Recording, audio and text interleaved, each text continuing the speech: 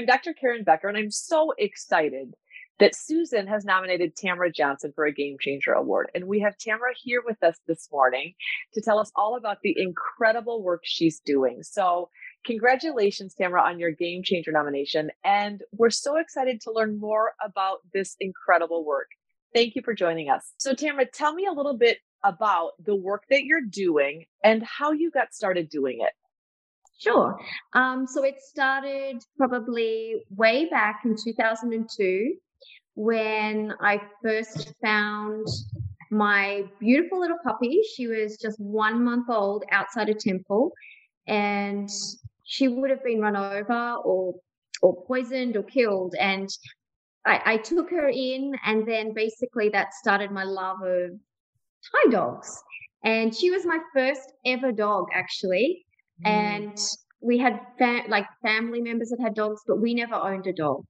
So from that, she became my life, of course. So we when she was 3 years old, we moved to Australia from Thailand, and then that was a long process. So we lived in Malaysia for 6 months, and then she had 1 month quarantine in Australia. And then once we went back to Australia, I went back teaching, but then I was backwards and forwards to Thailand because I just wanted to continue to help the dogs here. So I was every school holidays, or I would take long service leave, I'd come and help dogs, and my heart was drawing me back here. But taking a dog from Thailand to Australia and then back to Thailand again is not an easy decision. And in the end, I decided that I needed to come back. And that's when I came back and started Thai Street Paws Rescue, and all because of this one little puppy.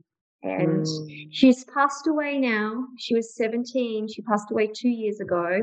And when she left me, I promised her I would continue doing this and continue helping the dogs here in Thailand, and in particular our town where I found her. Gosh, what an incredible, it's an incredible story. And so I have so many questions, but when you came back, because I believe you went as a school teacher and then recognized the depth and the breadth of the dog, the homeless dog, the way that they were treated. And you basically you didn't know you were going to be switching professions, but you are you became a full-time, you moved back to become a full-time rescuer. The process of getting a rescue started from nothing had to have been slightly overwhelming. It was very overwhelming, and it started just with a few dogs. Actually, I was feeding and sterilizing, vaccinating dogs, and then some dogs were poisoned along a road beside my home. And I decided, okay, the rest of the dogs can't stay there. So I admitted them to a vet clinic, and then we opened our foster home. And then it just, I was like, it's getting too big. And now it's bigger than ever. But I was still trying to juggle some part-time teaching, and I'd be having to cancel last minute because I'm at the vet with a sick dog. So I was like, okay, this is not going to work. I still do some, random days teaching at a university, but every day is dogs. So every day is waking up and, whether it's being at my sanctuary, going out to do spay and neuter, vaccinations. So my whole life revolves around the rescue now. Gosh. It's changed a lot. So tell me a little bit about you're working amidst a culture that has a lot of homeless animals, starving animals, but also misunderstood. The dogs are very misunderstood. Are you seeing an evolution of cultural change where people are beginning to recognize the why of what you do? Or do you feel like, generally speaking, there's still a lot of harshness and misunderstanding pertaining to dogs where you're at? Yeah, I mean, that's a good question, because where I am too is a high population of Muslim. And this becomes difficult because obviously they don't like dogs. Some of them do, but they don't want them in the area. And then, I understand that I I tried to get across to them, I'm trying to help you with spay and neuter and vaccinations. And they're like, just take the dog, take the dog. We don't want the dog. But they don't understand that I can't take every dog. So Yeah. I'm trying to educate and trying to provide what I can. And sometimes it feels like I'm banging my head against a brick wall and I go, when is this ever going to change? I don't think it's going to change. But I think I can see a slight change in things. Mm-hmm. And when people come to me and ask me, can you please take my dog to be spayed or neutered? And parvo and distemper are very big where we are. So, this is a kind of a thing that I'm not, vaccine over vaccinating, but it's essential here. Of course, And of so course. when they come to me and they ask me for help with skin problems or ticks or sterilization, vaccination, like for me, that's a win. And when they want the dog back, that's a bigger win. So, I always say I'm more than happy to help you, but I can't take in. Yeah. I can't take your dog unless it's an extreme case. So I do feel like we are. So as you are helping people, educating people about how to care for dogs, how to prevent disease, how to prevent additional puppies from entering the world, are you, when you have rescued these animals, then are they up for adoption? Are you trying to place them? Are you trying to get them out of the country and into areas where there's a more warm and welcoming environment for these dogs? Or what's the process of then trying to rehome the dogs that you've saved? Yeah, and that we do. That is the end goal. And adopting locally is very, very rare. I mean, if I put a call out for fosters, like we had 4 abandoned orphaned puppies because the mum was killed. They were 2 days old, and trying to find a foster was almost impossible. So adoptions locally don't really happen. I have done a few adoptions locally, but most of ours are abroad. But of course, we were adopting to the US with partner rescues and Canada, but these rules are changing now. So, and Europe is still okay. We do the rabies titer and we can send them to Europe. The problem is that I guess during COVID, I became so busy with so many starving dogs on the street. And we took in a lot, and there just wasn't the food source for them. And now our sanctuary is overflowing. We're actually in the process of building a new place. We're meant to be in by the end of the month. But our funds are like pretty bad right now because we have, like, I think we look after 250 dogs every day. Oh my gosh. Yeah. Do you have volunteers?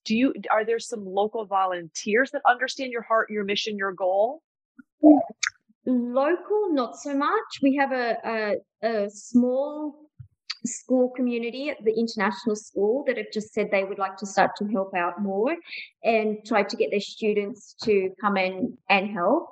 But we relied previously like 100% on volunteers, and then COVID hit and there's no volunteers. So I've had to employ local people, but that's also difficult because their mindset and my mindset about how animals, the basic needs are very different.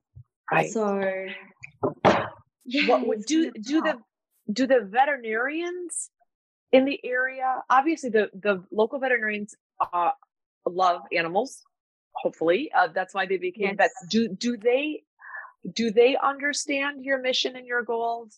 Do you have some camaraderie with the veterinarians you're working with, or do even the veterinarians think, my goodness, this woman's a little dog crazy?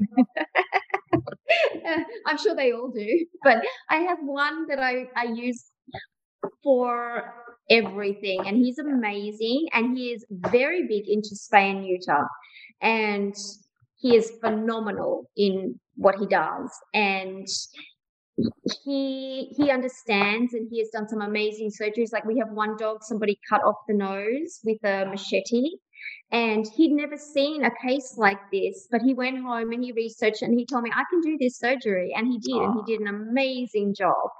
And I am very lucky to have such a talented vet, and he understands me when, I'll go in and I'm like, I want to get dogs today for spay and neuter. And then I'll come back and I'm like, I've got three, and he's like just as happy as I am. And they've taken me 3 hours to catch. So he really gets it. And I really appreciate that. And it is difficult. I'm lucky that I do have a very good vet like that, because not everywhere in Thailand is like that. Yes. And, we are still at times, I need to go to Bangkok or somewhere else to get more advice. But I'm very lucky with the vet that I have. Yeah, you are. That's a blessing that you have one Absolutely. comrade in the trenches that of medical mindset to be able to help you with those profound cases of disease and abuse and neglect. Absolutely. That this is a series of you're a resilient soul, my friend. You're a strong have human. To be. Yeah, you do have to be. You have to be strong in lots of ways to do what you do. And what you are doing is amazing. When you get up in the morning, Tamara, the typical question I ask is, what do you love most about your job? And I know that you love what you're doing. You are living in a foreign country, working in very difficult circumstances. This is your heart and soul. That's very obvious. Yeah. But I think love maybe isn't the right term. What motivates you? What is the reason that you get up every morning and do what you do? What is your reason for this? Yeah. I mean, obviously it comes back to my Bella, because she was the reason that I started this. And she's, when she's passing away in my arms, I promised her that I'm going to continue caring for your friends here, and I'm not going to give up. And there's so many times lately where I'm just like, I just want to go home. It's too hard. The cultural difference is too hard. People ripping me off, and I don't have enough money, and I'm tired, and I don't get a day off. And then I go and I feed my street dogs, and I'm like, what will they do if I'm not here? Yeah. Like I come home to my dogs, and they drive me crazy sometimes. But walking away from that is not easy either. So I have to just find a way to keep going. I need to find a balance. There's someone now wanting to get in the room. Tamara, how many in the place that you live and your dogs versus the dogs that you're feeding and caring for? How many dogs are in your space right now? Okay, in my home there's 15 right now, and I told myself it wouldn't go over like 5, but here we are at 15. So I understand. I totally understand. Tamara, if you could tell the world one thing, or if you would want the world to know one thing, what would it be? I think I just want people to be more compassionate with living beings that have no choice. They don't want to be there. I mean, I look at these little puppies and I'm like, they didn't ask to be born. Yeah. And they didn't ask to be abused or poisoned. So I think sometimes we've lost touch with reality, and we're all living beings, and let's be nice to everything on the planet, and respect them and try to help where we can. And when I see people, with not a lot of money and they're really trying to help, like that makes me happy. Yeah. Compassion is an important piece. It's the most important piece of us taking care of each other and taking care of the other inhabitants on the earth. You've moved to another country to care for animals there, and it's amazing. Tamara, if people wanted to support your work, to donate to your work, to learn more about what you're doing in your mission, where would they go to find that information? Sure. We have a Facebook page, and it's called Thai Street Paws Rescue. And we also have Instagram, and I think it's the same name. I think it's Thai Street Paws. I think it's Thai Street Paws Dog Rescue on Instagram. Okay. And that's the best place to find us and reach out. And everything helps. Sharing helps. $1 helps. Everything. Every bit helps to keep going. Yeah. It does. Yeah. And the whole reason that the Game Changer series exists is to shed light and to bring light and awareness to this important work that all of these amazing game changers are doing around the world, you being one of them. And it's such an honor to be able to connect with you, to learn more about this critical work that you're doing. And my hope and prayer is that people see this, recognize the need, and then feel compassion, and in turn want to support you in the work that you're doing. So thank you for all that you're doing. Thank you. I'm so honored because you're one of my heroes. So I'm so honored to actually meet you and to talk to you and for you to interview me. So you have no idea how much this means to me. And thank you so much.